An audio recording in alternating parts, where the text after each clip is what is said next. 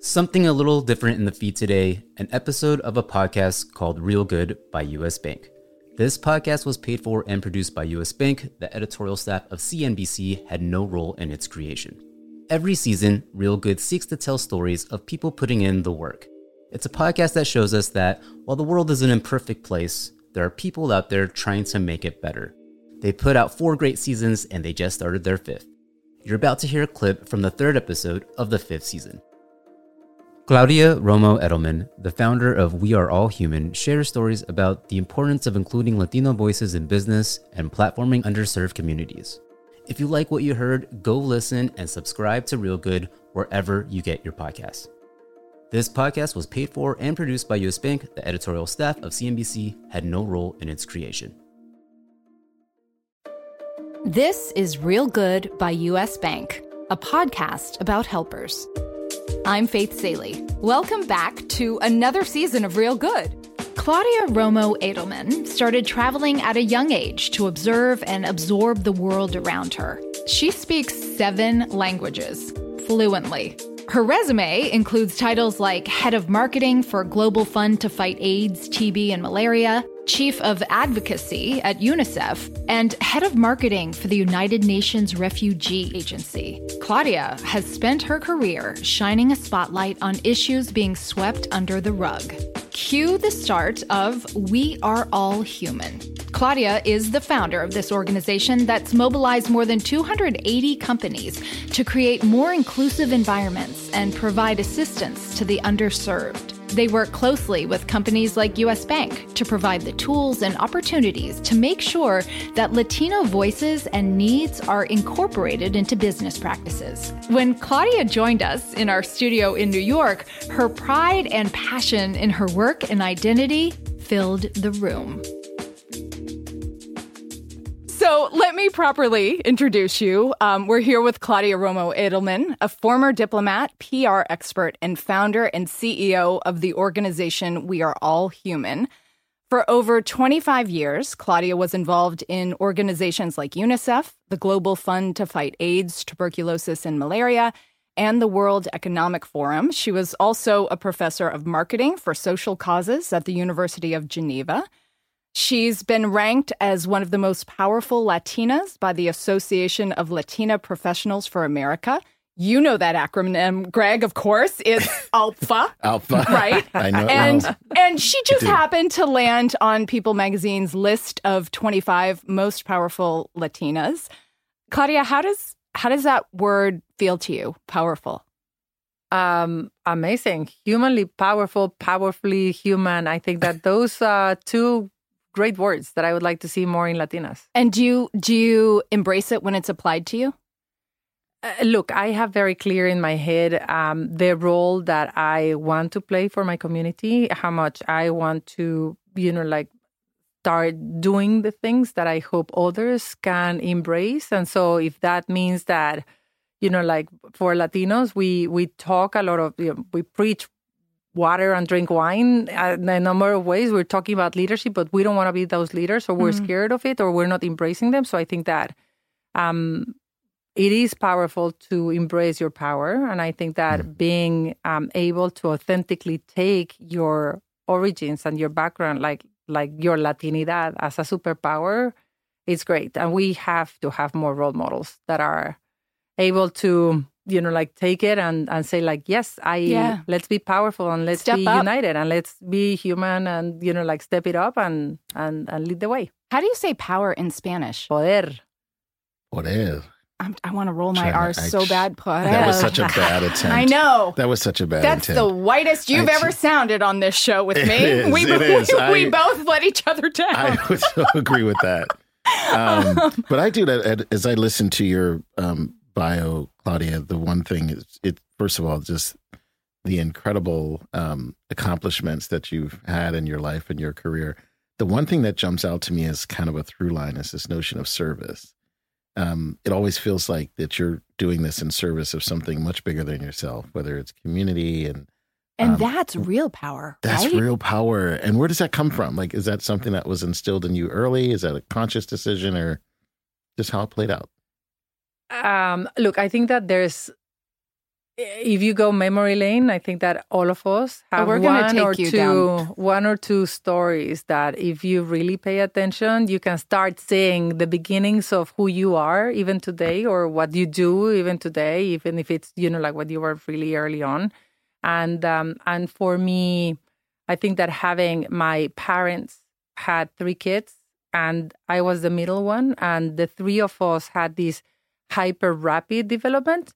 But my older sister and my younger brother died when they were 18 months old. And so we all started, talking a bit too early, walking a bit too early, and so on. But by the time they reached the 9-month mark, they started going from running to walking to sitting and then crawling, and then they died.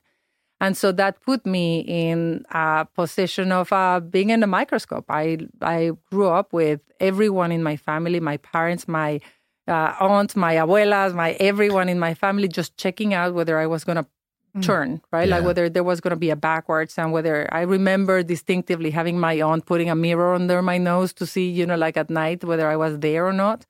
And so I grew up thinking and hearing, my God, she's making it. She's so strong. She's so strong. Great expectations. And my abuela always say, there must be a reason, mija. There must be a reason.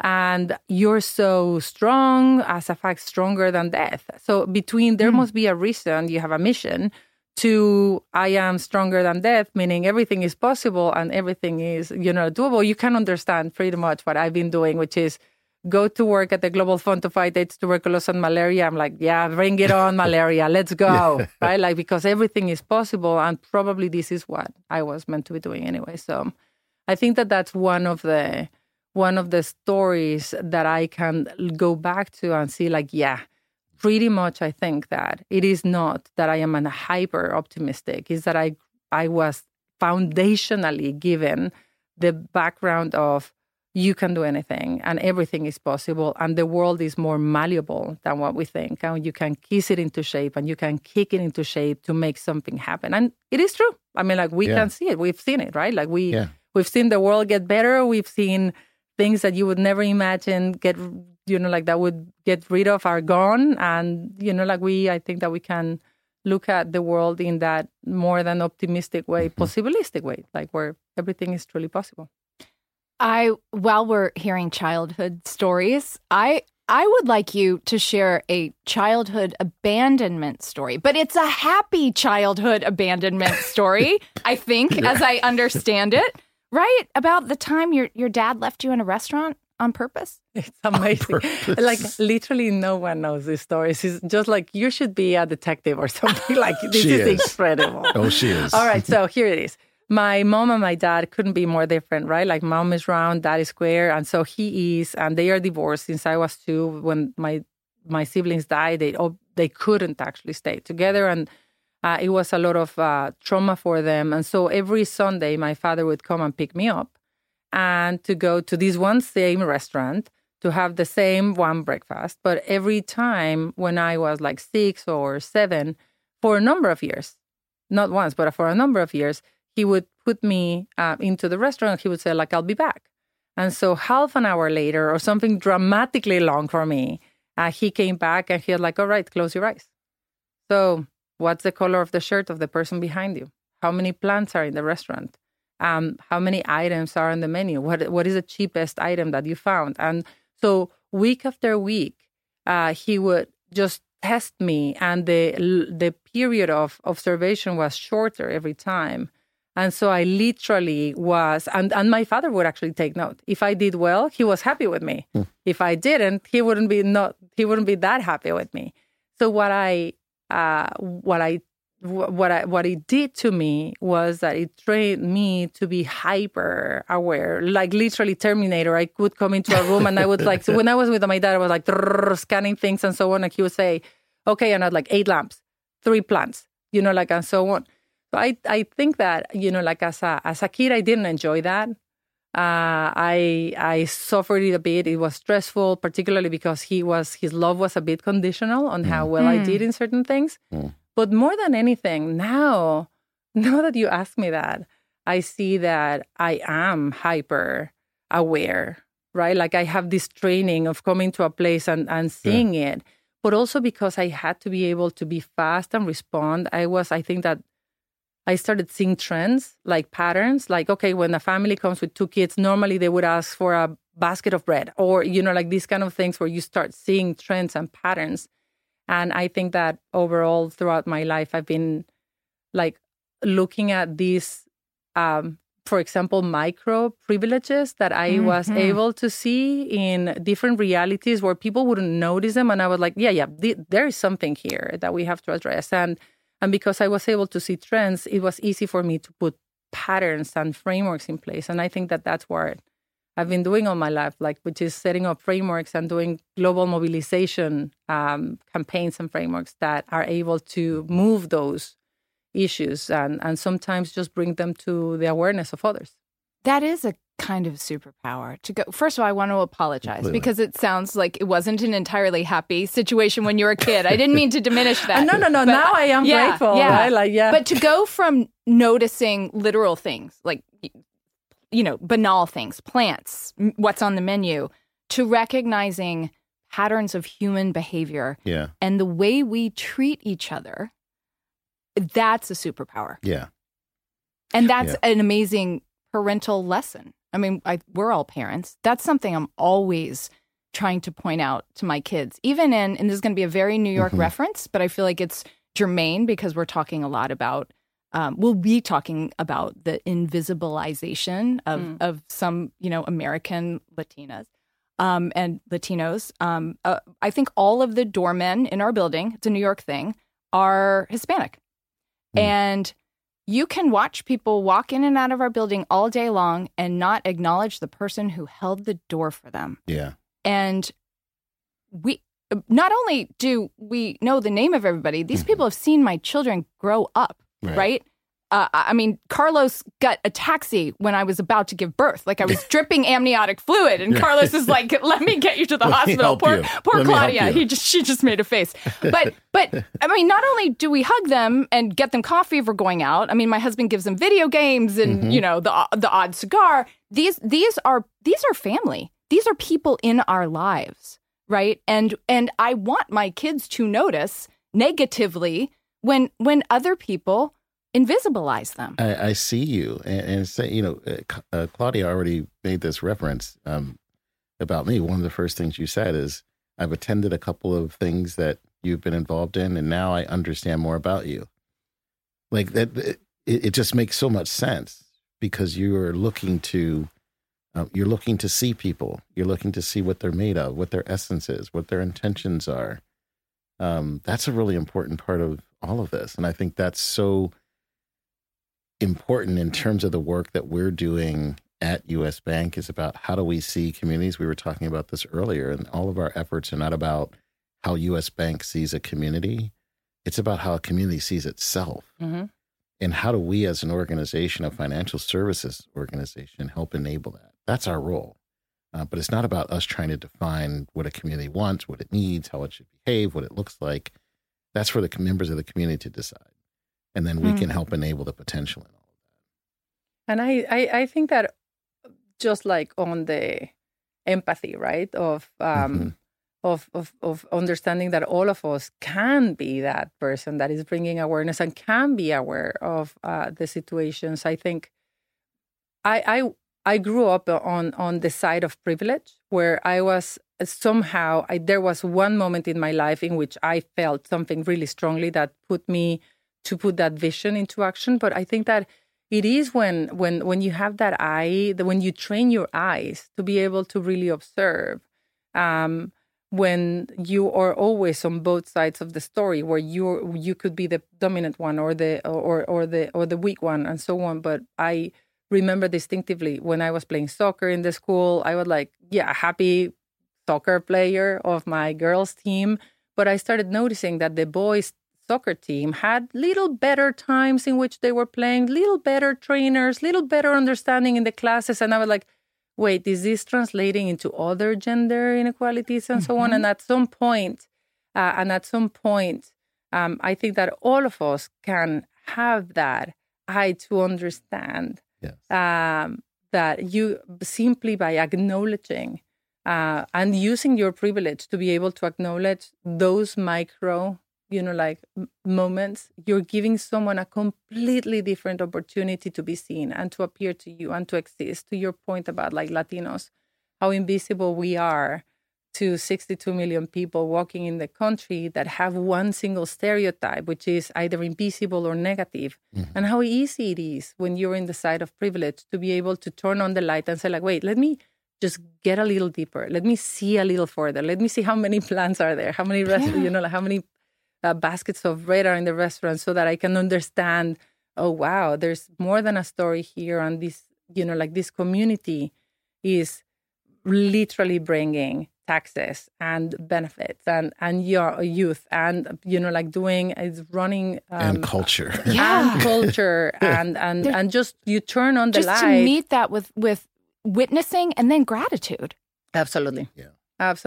So that's a bit about your dad and your mom. Your mom sounds kind of incredible to me. She was not only a competitive basketball player, she was a national player. She was part for of Mexico, the national team. Yeah. And then I've heard part of this. And then she decided to wait. Then she was an economist, and then she was a soap opera and theater and film actor. What? I know. I know. No wonder you had big shoes to fill and had a notion that you could be or do anything. No, my mom, insane. Literally 3 lives all together from, being in the national team of basketball where she got pregnant with us. And then she had to, bury 2 children and start all over again. Wow. And she went to school. She studied economy. She was making it very successful. And then she had this thing in her heart that said, truly, I want to be an actress. And who does that when you're 45 and you're like a single mom with a kid? And she went for it. And I remember distinctively being a witness of that transition where it was hard. I mean, like my father was really well established. And every Sunday he would remind me of the differences, of the risk that my mom was taking about she can't afford that. She can't do that. You can't do that. Now, the kids in your school are going to laugh because you don't have this and so on. And nevertheless, seeing my mom not give up on her dream, despite all the challenges and despite all the voices, you can't do that. How are you doing? This is crazy. And all of a sudden, just like see her not, it's not that she was not scared. She was paralyzed. She was panicking. And it was really hard for us. But I learned from her that you're not going to give the decisions of your life to fear. Like, fear shouldn't be taking the decisions. She wanted to take the decision. Yeah. She wanted to be an actress. So it's not about being fearless. It's because you can't be fearless. You're always going to be scared, particularly about the big things that you want to do. But it was being fear-free about taking decisions that she wanted to do in her life. And I think that that's the best, in a way, lesson that I got from her is like seeing how all of us are going to go through those moments, those bumps. You and I are in the diversity and inclusion revolution, and we see a number of bumps that are on the road, but that doesn't mean that we're going to stop or we're going to be, we just have to be fear-free in taking the decisions that we must take so that the job gets done. It doesn't mean we're not scared, it doesn't mean we're not going to get bruised, but I think that that's where I learned that. And she became an incredible actress, like all the, like the theater lights, every time I saw her name being such a prima, actress. And on her, when she died of COVID, all the Mexico, like the entire country celebrated her. Aww. And it was celebrating her bravery of that, that decision to take your life in your hand and move on. You grew up in Mexico? Yeah. So did you experience discrimination as a young person? Not as a young person. I left Mexico when I literally on my prom night. I went with my hair sprayed and my prom dress to the plane. I went straight into Europe and I never came back. Hold on. How high was the hair in Mexico? It was high. Okay, because it was high in Georgia too. And just namaste. High. I see like you. All the crepe and I like 2 bottles on one go. Okay, it's impossible respect. to. Yeah, totally. You had a high flat top, right, Greg? We're all here on this. Actually, yeah. More of a nappy fro, but okay. Yeah. Wait, from you the prom, left on prom night? I left on prom. I left on prom morning because I partied the entire night. Of course you did. And to go where? To Europe. I went to start a new life. I thought it was going to be a trip, but then it became my life and my work. And I became a journalist. I studied journalism, and I started working as a press correspondent in different countries. Then I moved to diplomacy, and in all those countries, imagine like the German part of Switzerland, Germany, France, I felt a minority there. That for sure. And but very quickly, in a way, it didn't matter really the setting where I was or the discussions that I had. One, I was a woman, and like 25 years ago, you could feel the big difference in the seriousness in which your counterparts treated you, being a woman or not. But the other one is like I was an exotic, like rumba for the eyes of like these, like Germanic counterparts that I had. So every time I had to go and negotiate anything from refugee treaties to public health issues, I saw the imaginary pineapple growing on the top of the head of my counterpart. And they were like, it didn't matter what I said. They were like just listening to their own imaginary voices of rumba. Wait, what does imaginary pineapple mean? I've never heard. Is this a metaphor I missed? What does that mean? I saw how, like I came in and they started, like bumping their imaginary dresses of Carmen Miranda. I see. Okay, yeah. Interesting. Yeah. I'm glad you clarified that. Yeah. No, and like I saw it's an important DEI term, the imaginary pineapple. The imaginary pineapple. But I see what you mean. But totally. I took it, I actually learned very quickly that was a great advantage, because as much as I used the stereotype to distract them, they would sign the fastest. I would like, sign here, my love, and I'll dance for you, whatever you want. No problem, amigo. Let's go. But that's where I started feeling... like what it feels to be a minority, what truly feels to be different, what truly feels to not being understood and no connection with language or values or anything else, and how it is important to learn the game, to translate, as the wonderful film of translators that I learned about. We will be talking about that. It is how important it is to be able to translate and navigate the game wherever you are, whether the language is a spoken language or there are different rules of the game that you had no idea how to play. What kind of journalism were you doing? I was a press correspondent. I did radio, news agencies. I did newspapers. I studied journalism. I was very interested in storytelling, in sharing the stories of the voices of the people. I was very... like as a young kid, I was I'll tell you one story. In Mexico, in my country in 1985, there was a massive set of earthquakes that shook the entire country, the entire city, and it was devastating. And there were like one and then another for several days. And after the first earthquake, everybody that I know went out in the streets and just like started looking at shelter, because buildings were falling down in that moment.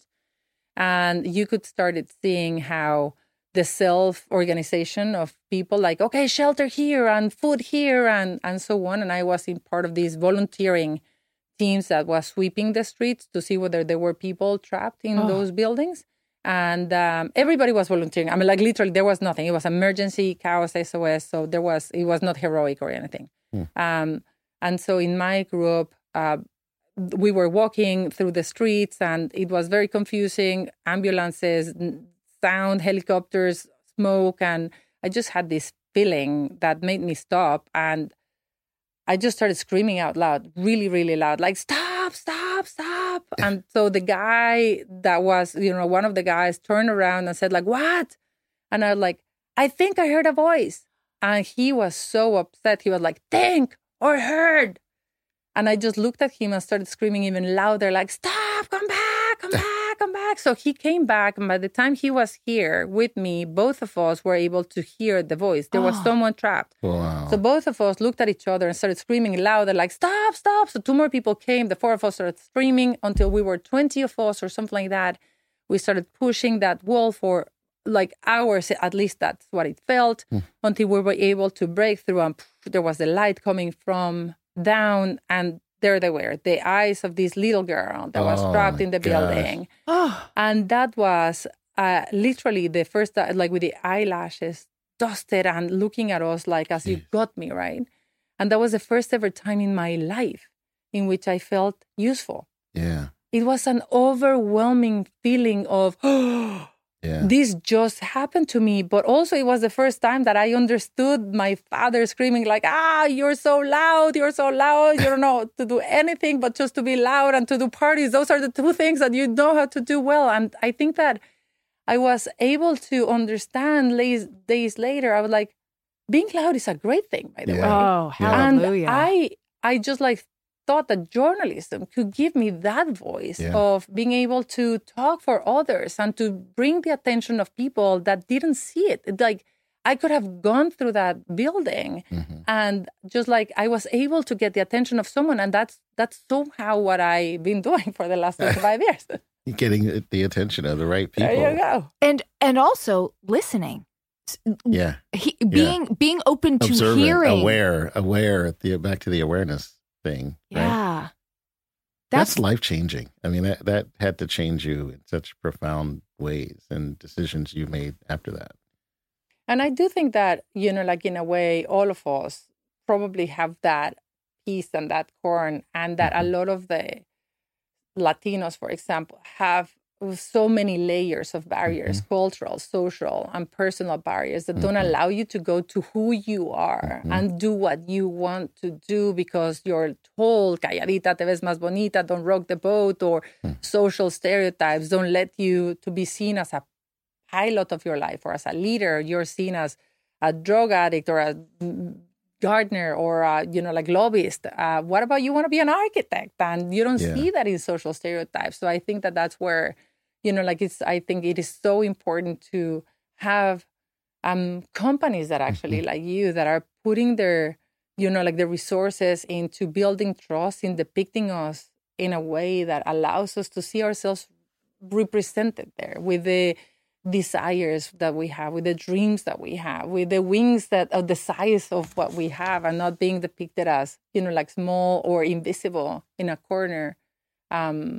I think that there's a beautiful time that we're seeing where people are getting aware of the fluidity of how many things you can all be and our humanity. And particularly with AI coming, there's going to be an increasing value on the people aspect, the having the humanity piece. So I think that shame on us if we don't nail this down. One of the things I really, really admire about you is I think you're at the forefront of that entire movement that you just talked about. Is this cultural awakening that I observe in the Hispanic community in particular about just owning who you are.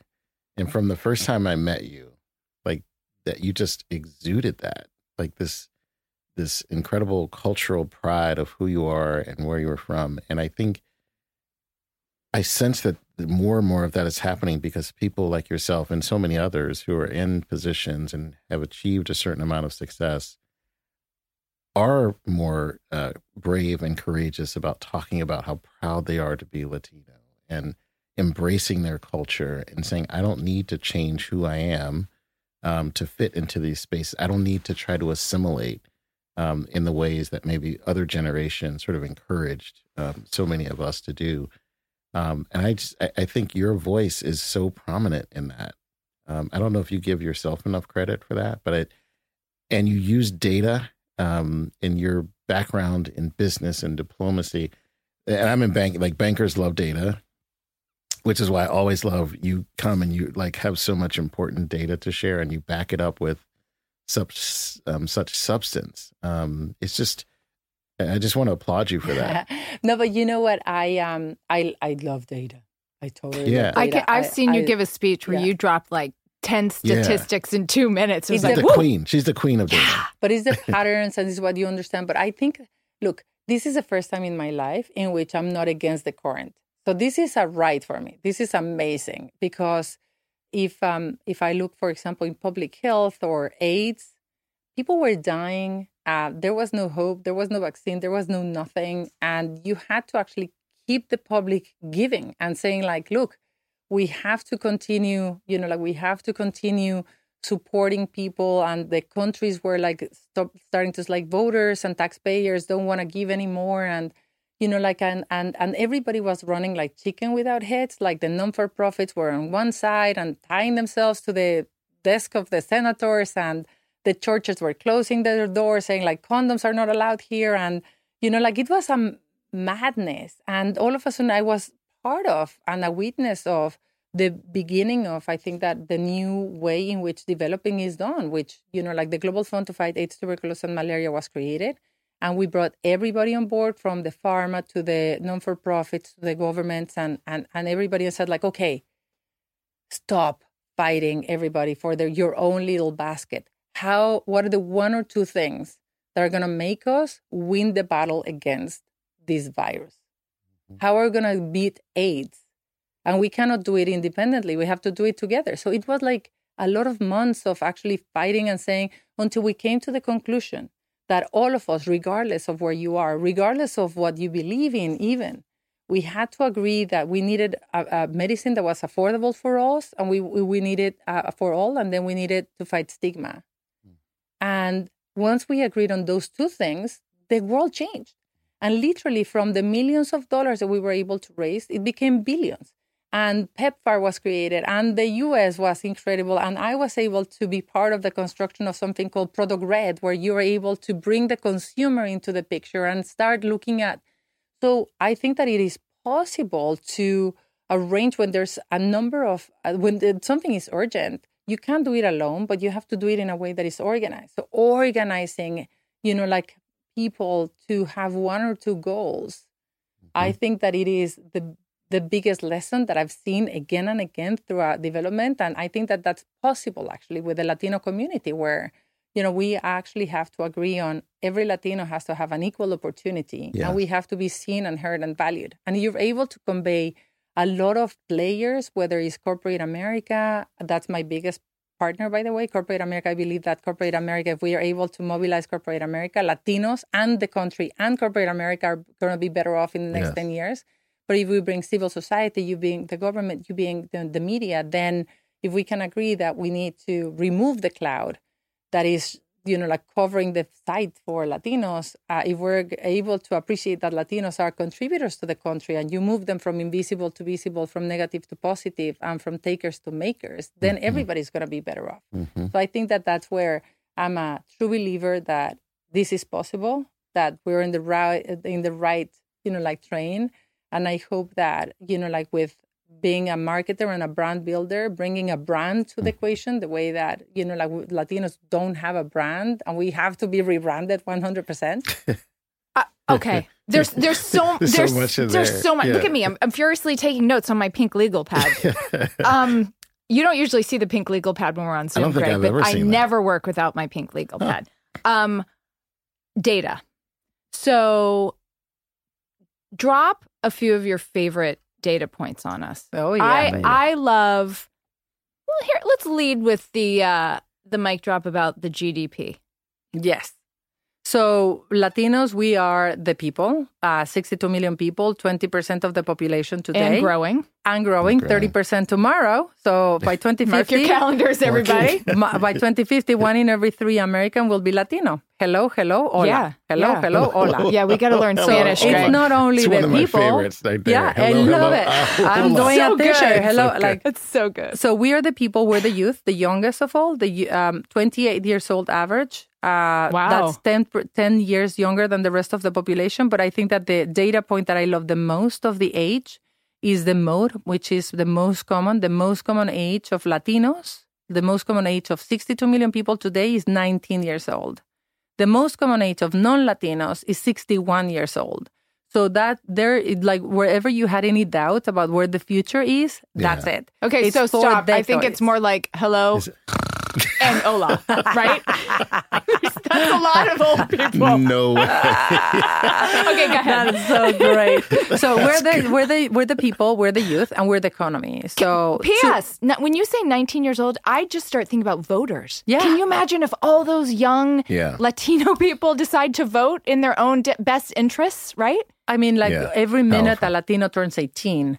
So for the next couple of elections, there is no way a politician can win the vote, can win elections without Latinos. Not for this election, but the next one. Yeah. Because of the age growth, there's no way that, we're 20% of the Gen Z, 29% of Alpha. So, and on the economy, is $2.8 trillion the size of our economy. So we generate 12% of the GDP. That gives me the right to go out in the street and look at everybody in the eye and say, like, you're welcome for the 12% of your salary and your salary. And if you're a bank, you start looking at that GDP and the growth of the GDP of Latinos, which grows 7% faster than China. So, I mean, China's economy is slowing down, whereas the GDP of Latinos is growing 7% faster than them. Did I hear you say that number would make the American Latino population the fifth largest GDP in the world if it were a country? Is that right? That's exactly right. Yeah. So it is larger than the UK, larger than Italy, than Brazil, than Canada. Absolutely. And the issue with the data is that it is very compelling when you're trying to understand consumer patterns and consumer behavior, because you start looking at, this is not charity, this is growth. And there's from the Fortune 500 company, their growth in the next 5 to 7 years depend 30% to 120%, depending on the industry where you are, of Latinos. And I don't see those numbers invested in marketing projects, in advertisement, in educational projects, and so on. And it is a quite simple formula. This is not like doing mole, right? Like a Mexican dish that takes 3 days. This is like a real quick scrambled eggs thing. Like, you really need to understand where the future is. You need to have a Latino strategy, regardless of where you are. And then you have to start understanding that we're a group that is grassroots and community related. So you can't go for our wallet without going to our community. That's why the brilliance of Greg having these, initiatives is incredibly paying off. He's going to take a little longer to pay off than just like doing ads. But if you go to our grassroots, if you're investing in our future, if you're investing us in portraying us in a way that really depict us in a way that will make our grandmothers' efforts being worth, then you're going to have our loyalty. And Latinos, if there's one value that we have, is that we're loyal. Yeah.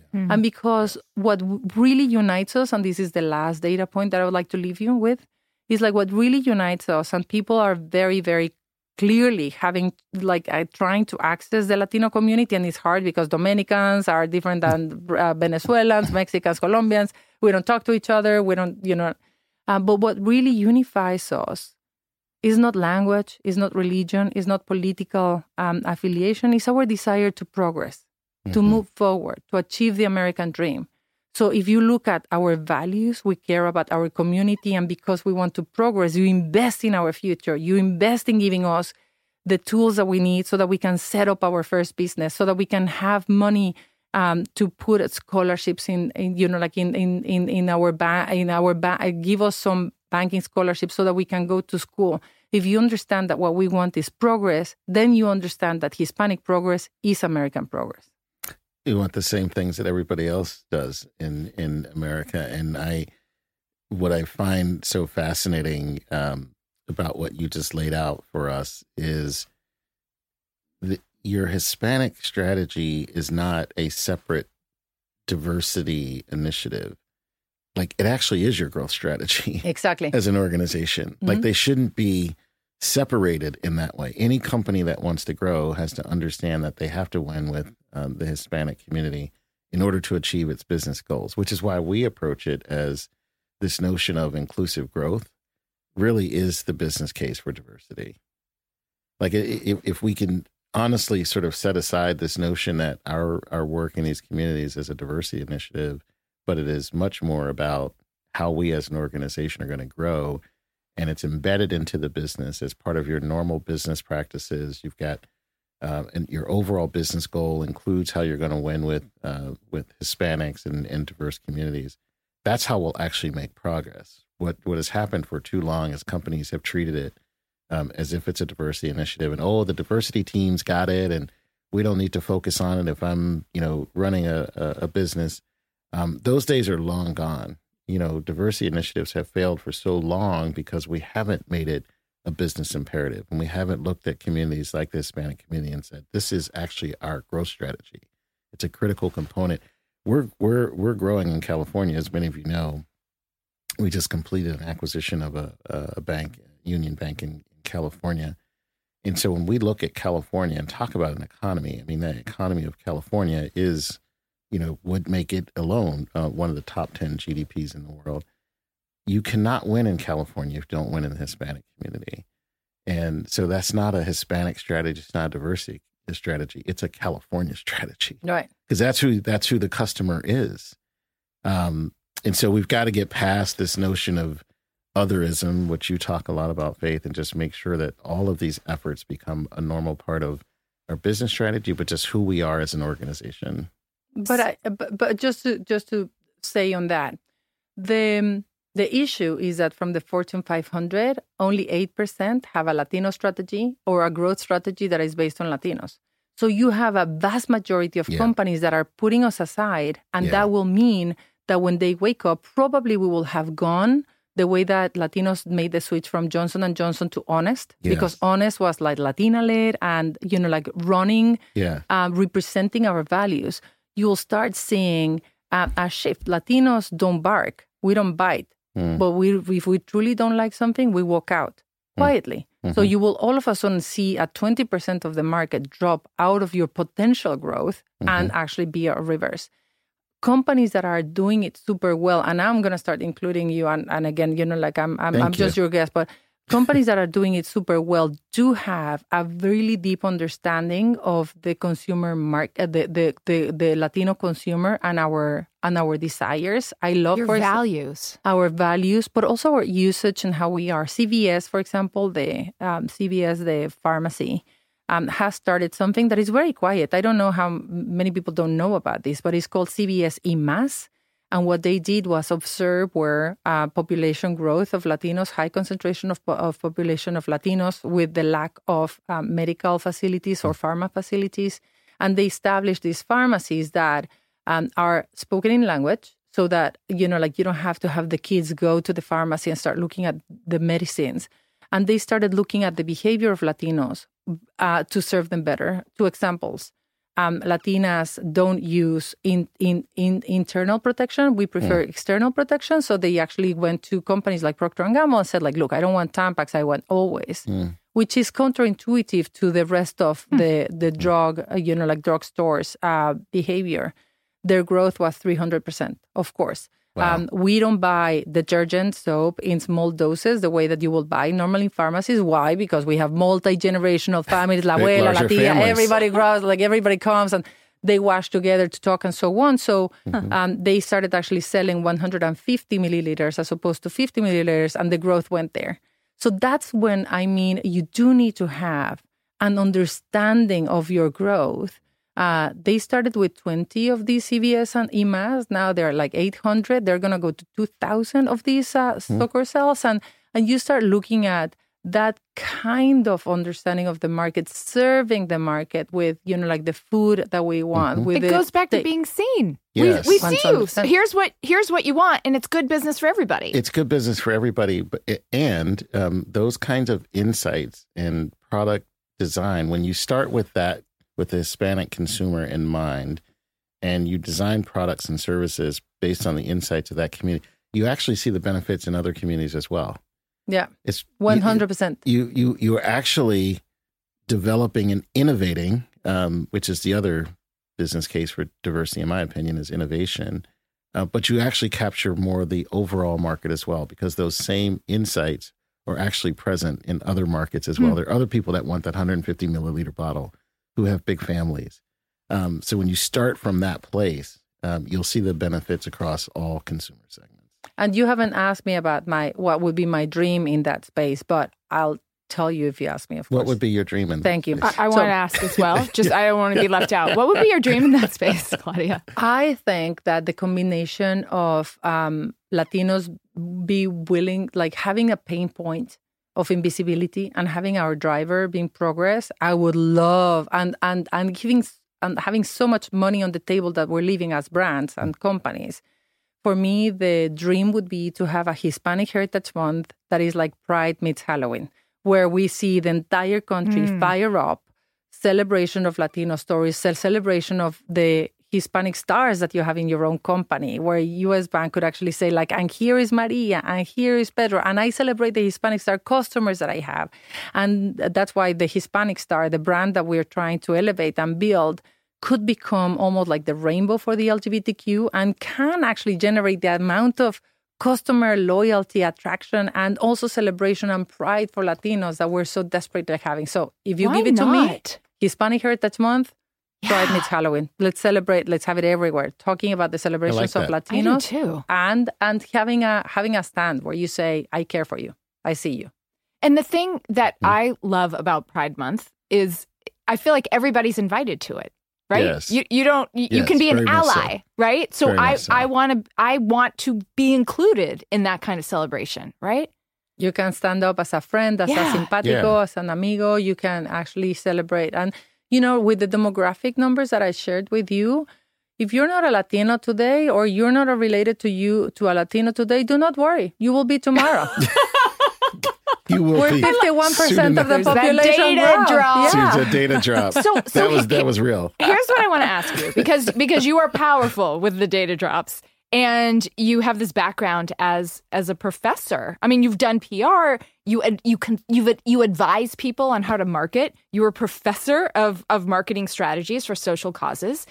If you've just outlined all these positive stereotypes about your community, what's a PR campaign? Like, why if you could be the nationwide PR consultant for all of American Latinos, what would you do? Why doesn't everybody know this good stuff? It will. We will. It will take us a little time, but we will get there, where I think that every brand, every company, every leader is going to be talking about Hispanics as stars, positive contributors to the country, understanding that America is made of stars and Hispanics are one of them, looking at us in an aspirational, celebratory way where we're seeing the contributions, the did you knows, the understanding. I think that if I could have it my way, I would have Latinos elevate their self-regard and the social understanding of Latinos, and I would have our main counterpart, which is corporate America, be able to provide us a platform to celebrate us. So I would say that we've been Hispanic stars all along since the 16th century, but we just had a huge cloud in front of us that is covering this shine. So I think that it is a time for all of us to join forces and remove those clouds so that we can have Hispanics being able to shine and shine bright. And in the same way we talked about your harnessing your loudness to help amplify the voices of others, you throughout your career, which has been itinerant, right, but always on this arc of helping people, right? Always on this arc of flexing your power for the good of others. You have focused on highlighting people's narratives, on storytelling. And you have, I saw that you have this book series called Hispanic Stars Rising. Right. And I was like, oh, I wonder, I thought you just published one book. And I went to the website, and I think you're soliciting stories for Hispanic Stars Rising Roman numeral 4, right? Yeah. So what role does that kind of storytelling play? I think data and history, particularly for the Latino community in this particular marketing campaign, let's put it that way, data and history are going to be our best friends to make sure that throughout the storytelling and throughout understanding our own contributions to the country, our own power, we're going to be able to do the flipping the script, turning tables where Latinos are seen and are acting from a position of power. I just told you, I can go out in the street and I look at everybody with the sense of like you're welcome for the 12% of your salary.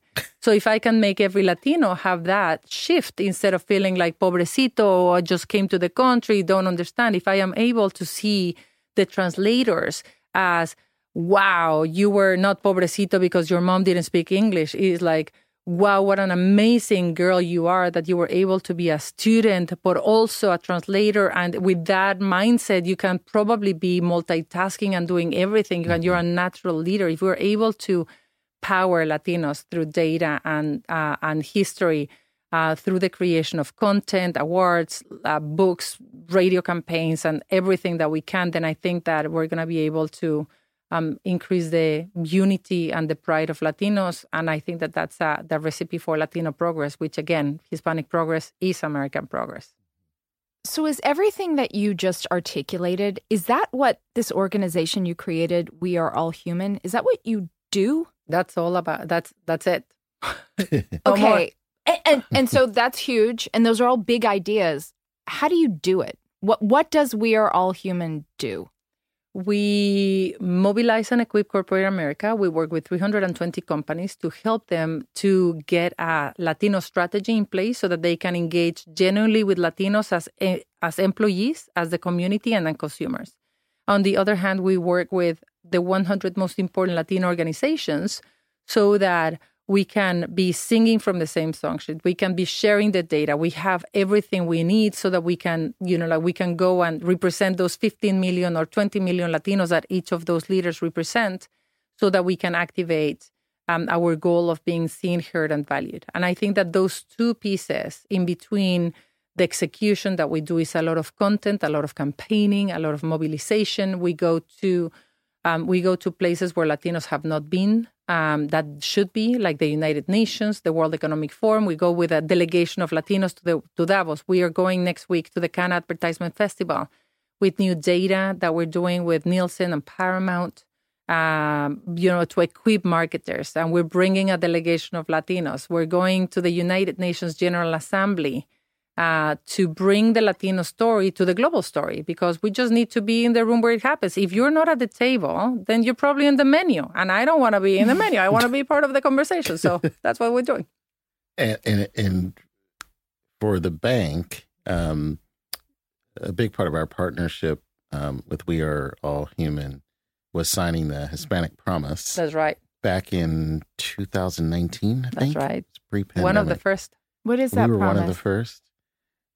It's a promise, Faith, to make sure as an organization we are committed to promoting, recruiting, promoting, and retaining Hispanic executives in our company, and developing unique programs to develop leadership skills. And what's come out of that, in addition to a number of the initiatives we've talked about, is we started hosting a Hispanic Leadership Summit, which we are having in August, where we bring together the top 150 Hispanic leaders in our company, and our CEO and our entire management committee comes, and we do leadership development, we do community building, and we also notify the managers of all these leaders, because we all know the biggest barrier to advancement in any company, any situation, and people don't leave organizations. They leave their managers, that whole notion. So we want to make sure that their leader is actually bought into their development as well. And so this is not about fixing our Hispanic leaders in the organization, but it is providing them a unique experience where they get to communicate, be in a room with each other, but they get to be in a room with the top leaders in our organization. As I said, our CEO kicks off the whole thing. He does a whole panel on leadership and career. Our entire management committee participates, and it's just a wonderful couple of days where we bring in different parts of the bank to sort of help these leaders better understand what does development look like for them. They all leave and their assignment out of this. So the follow-up action to the Leadership Summit is always a development plan. Mm-hmm. Is to make sure that every individual has a development plan that's bought into by their manager, so their manager is invested in their success as well. So these are the kinds of things that come out of the Hispanic Promise that our CEO signed back in 2019. And that's the dream of an organization like ours that is willing to mobilize and equip someone like him in a company like theirs so that they have all the elements, the data, the navigation with confidence so that you don't have to like, oh, in this cancel culture, can I say Latino, Latinx? And we just equip with everything you need. And their support allows our organization to be able to do toolkits and to further the Hispanic promise and the framework. Pretty much, I think that the Hispanic promise is the overarching framework that will allow corporate America, because every one of the Latino organizations is behind it, to say, I belong. And so I think it is going to become a certificate. The way that you have the little molar on the toothpaste when you go, it's like stamped by the Dentist Association. I think that the Hispanic promise will become a symbol of, this is a company that I can come in and work because I will be able to be welcome. This is an inclusive environment for Latinos because you made a promise to us and you're abiding it. And so I think that that's where, like it becomes a win-win for everybody. This is like his actions are a win for Latinos, are a win for the company, and are a win for the country. You've just another little piece of data, a little nugget I got from you. Diverse companies are more profitable by 35%? Yeah, if not more. Yes. Mm-hmm. Yeah. That's a stat. Actually, McKinsey's been studying that for years. And as my friend Greg would say, hello. Right. I mean, and I think equally as important to what the stat is, it's why that is. And if you think about it, yes, diverse companies are more profitable because they make better decisions. They actually have discussion and innovation. They're more creative. They're more innovative. They're serving diverse markets, so they're able to actually meet customers' needs more effective. Like that's, the stat is great, but the reason behind it is where I think we have to have much more conversation. And I think that the other side of that coin is the risk, that unless you take action, the cost of inaction is that 76% of Latinos do not feel that they can be themselves at the workplace. So if you're Jorge, you have to pretend to be George when you come to work. Right. And you bring yourself at home, you leave yourself at home, you come to work with someone you have never met. Yes. And you are like trying to, assimilate and be part of a company, which probably will leave the best of you outside. So your passion, your, incredible loudness, your commitment, your enthusiasm is going to be gone, and you're going to pretend to be a robot out there. Yeah. And that is probably going to cause not only disenfranchisement and low effectiveness, but also a revolving door for companies. Because if someone is showing your leg outside, saying you can be yourself here, you're probably going to leave even if you don't want it. And this is so true. Yeah. A couple of years ago, I went to the Cannes Advertisement Festival, and I've been there forever. And it took me even a couple of years to even be awake that there were no sessions on Latinos. I am a Latina activist. And I even going there, I was like, wait, hello. And so I created the first ever Hispanic session in the Cannes Advertisement Festival. And it was a packed room. And, all the big wigs of the Latino market and so on were there. And Mark Pritchard, the chief marketing officer of Procter & Gamble, $6 billion in his advertisement budget. All the media are like, Marquito, and so on. So everybody wants, probably the client of the century, So we started the session with Mark saying hi, everybody, thank you for being here. My name is Mark Pritchard, but my real name is actually not Mark Pritchard, it's Nikki Gonzalez. I just never wanted to say it because I was scared that I was not going to be able to be where I am today. But I don't want any more Nikkis pretending to be Marks and any more Gonzalez pretending to be Pritchard. So I'm going to put my money where my mouth is. What? I'm going to put my money where my mouth is. I have never heard this before. That's powerful. 3 years ago. Do you know the amount of people that have doubled their application to come and work in Procter & Gamble because of that? Do you know the number of people that feel they can have an accent and could speak where before they couldn't because they didn't want to be, this corner because of their accent, because of that one moment. So if we can have, more role models and leaders because of the Hispanic promise is allowing you to understand that having role models and having seniority is going to give you more representation all the way through. is really what I think it is, what World Human is all about. Our lead board director is Hispanic. So if anybody's listening and that helps you want to work at U.S. Bank, I just want to throw that out there. Roland Hernandez, our lead director, is Hispanic. Amazing. Mm-hmm. Have you had moments when you've been talking to a small group or one-on-one with someone who is Latino, and you've shared some of these statistics to someone who hasn't previously known them or felt empowered, where you see a light go on for somebody? Yeah, all the time. And look, when I moved to America 9 years ago, I felt quite weird about, one, the discrepancy between the data that I was reading and the reality that I was living. Yeah. I was like, wait, why are we so powerful on paper, but so weak in our reality? Why are we so big in the numbers, and but so then quiet? Latinos feel so small? But because when I spoke to Latinos, they were like, no. And I'm like, wait, it doesn't make sense. But also when I went to the streets, when I was looking at the lobbies, when I was like having a coffee in a restaurant and I recognized a Latino, I was like, hola, amigo. And they were like, oh, hello. Me no Spanish. And I was like, what do you mean me no Spanish? You're from Mexico like me. I can hear, I can smell you, right? Yeah. Like, and it was like a denial. And they wanted me not to discover them as Latinos. And that has changed so dramatically in 9 years. We're about to launch our Hispanic Sentiment Study in the Cannes Advertisement Festival, where we were able to measure that incredible trend to Latinidad that has happened from the last 5 years, where we measured in 2018 and we're releasing the 2023 results. And despite COVID and despite, political affiliation, despite everything, the proudness, the pride of Latinos is growing so dramatically. Latinos are embracing their language by 14 points.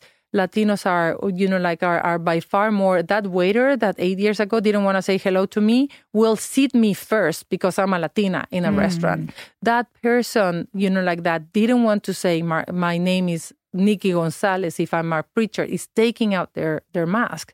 So for all brands and for all the audience and for everyone, pay attention. There is a trend happening. There's something under, you feel it under your feet, that Latinos are willing to come out. And because of our numbers and because of our education and because of the campaigns are working, I think that we're going to be able to witness how this generation might be the last generation that is put aside in that way, that is not seen, not heard, not valued. And we might be able to see the next one generation, like my daughter's generation, where they will be fully seen and fully paid and fully recognized, being able to go to a bank and say, like, I want to be your client. I want you to, I want you to invest in me. You're lucky to have me. Right, exactly. Yeah. You're lucky to have me. This is why you say, I love this quotation from you, the world is getting browner, more feminine, and with a bigger heart. Sounds good to me. It is, though. It is happening. It is 100% the case. And I think that when you start recognizing not only the population growth and the trends, like in demographics, the movement, people in movement, whether migration is tough or not, people are on the move. So that will continue being the case.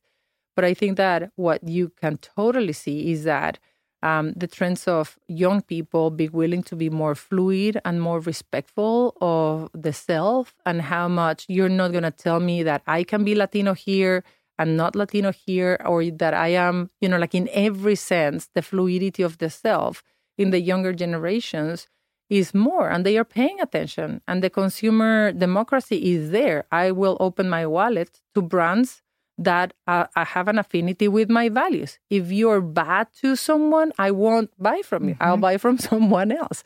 And if you're a good company, I'll buy from you. And I'll actually sacrifice my salary to work in a place where I feel that I'm giving purpose.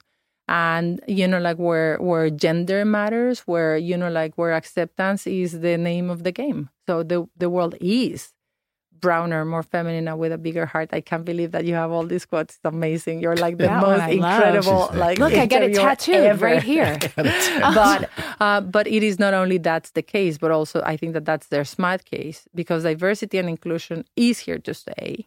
It will be the flag, whether it's called that way or something else. It will be the flag that will lead growth in the next decade, the way that sustainability was for 20 years ago, regardless of the anti-ESG, anti-DEI, all these efforts, like all these things are just bumps in the road where the consumer wants to be able to be themselves and be appreciated for all their selves, all their diverse and beautiful selves. You can't stop what's inevitable, which is the diversifying or browning of the population of our country. And I wonder if you have experience, Claudia, or any thoughts on, one of the things that troubles me about the work of DEI sometimes is when the diverse segments, you think about Black and Asian, Hispanic and others, that there almost feels like at times there's this race to not be on the bottom amongst groups, and that there should be more solidarity between communities.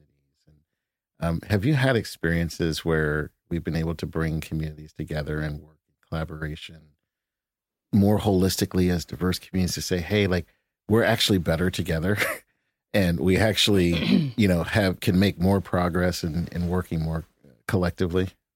Yes, and I do think that starts with again, the listening and the understanding.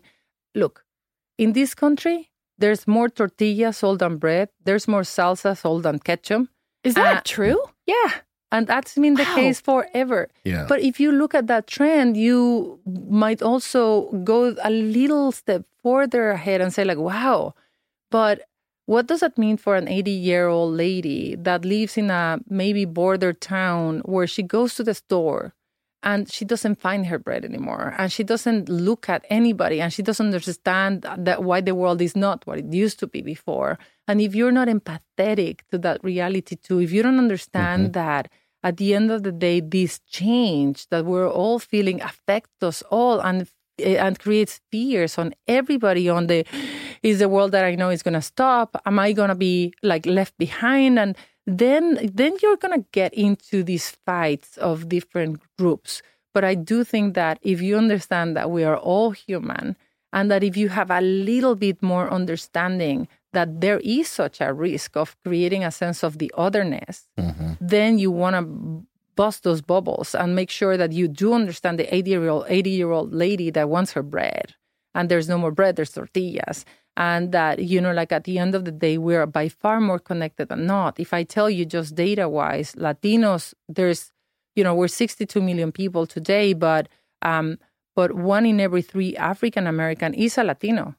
So that makes 15 million Afro-Latinos. Did you know that, Greg? I didn't know the stat, but I mean, the one thing about Hispanic, like it's not a race. It's not a race, right? Like but it is. But then includes all. Yeah. But then There's 1 in richness. every 4 Native American is a Latino. Latinos, 22% of Latinos identify as LGBTQ. So when you start looking at different groups, you're like, well, that's everything. Right? Like that's pretty much everything. The number of disability, like the percentage of disability within the Latino community is high. So it is almost like trying to understand that there's no way that you can win a race because there's no race and there's no one seat at the table because there's no table. There's only a country full of opportunities for everybody if we support each other, if we take the access code when we need it and we share it with others, if we're able to understand the intersectionalities, then we're better off. That's why I love you even more, because the film that you did yesterday of Translators is done by a non-Latino telling a Latino story, supported by a company, like a company that happens to be lucky enough to have a leader like you that is seeing my community without being yours. That's why I was asking you before, like, is your wife Latina? Like, I'm trying to understand.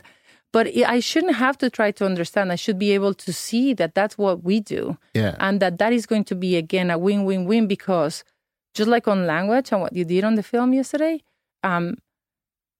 we need more institutions going on language to translate as opposed to kids translating our banking, our finance, our legal, our medical terms, so that we don't have to rely on our children being burdened, 11 million children being burdened with that. But that's a huge business for you. That's an incredible opportunity. If you know that, like Latinos identify language. And if you're a Latina of 50 years old, the likelihood is you don't speak Spanish. 30% of Latinos do not speak Spanish because their parents were like, mijo, no, assimilate, don't speak the language, pretend you're not. And the 50-year-old now is taking Spanish lessons. Yeah. So there's an incredible trend to language. There's an incredible trend to Latinidad. And institutions like yours are doing the smart thing, but doing it the good way, like the way in which, it's going to see us, which is by intersectionality, lifting each other's up and being able to do the marketing that matters to us, the marketing that works with us, which is the trust marketing. Claudia, I saw some kind of video you made where you talked about living by the 80-20 rule, which is 80% planned, 20% unplanned. This ratio today, I had so many more questions planned, but we didn't need them. Like this conversation and the data drops and the stories was exactly what we need to illuminate your work, the fact that we're all human. I'm going to throw a Yiddish word at you, since I'm sure you speak Yiddish as well. You're a mocker. You know that word? Yeah. You know that word, right, Greg? I don't. It's also German. It means you're a maker. You're a baller. You get stuff done. You're a mocker. If you want to sound really Yiddish, give the you're a mocker. Yeah. So I don't have all your languages, but I will say gracias and grazie and merci and what else? Spasiba. You got any others? I think. I used to know how to say it in Polish too. Do you know that one? No. Dziękuję, I think. Dankeschön, yeah, all of them. And I'll throw in shalom because that's all purpose. Yeah, well, it's exactly like shalom. Doesn't matter. Like, yeah, exactly. Ciao. Thank you for sharing these stories. Thank you for your good work. And thank you. I've never seen anyone so prepared like you. You're like literally a combination between detective, researcher, journalist. Like I said the same thing. Greg knows I'm also an approval junkie. So I will take your approbation, absorb it, sweat it out. Thank you. Thank you for being here, Claudia. Oh, thank you so very much for having me. Thanks for listening to another episode of Real Good. If you like what you heard, subscribe anywhere you get your podcasts. We'll see you soon. This podcast was paid for and produced by US Bank. The editorial staff of CNBC had no role in its creation.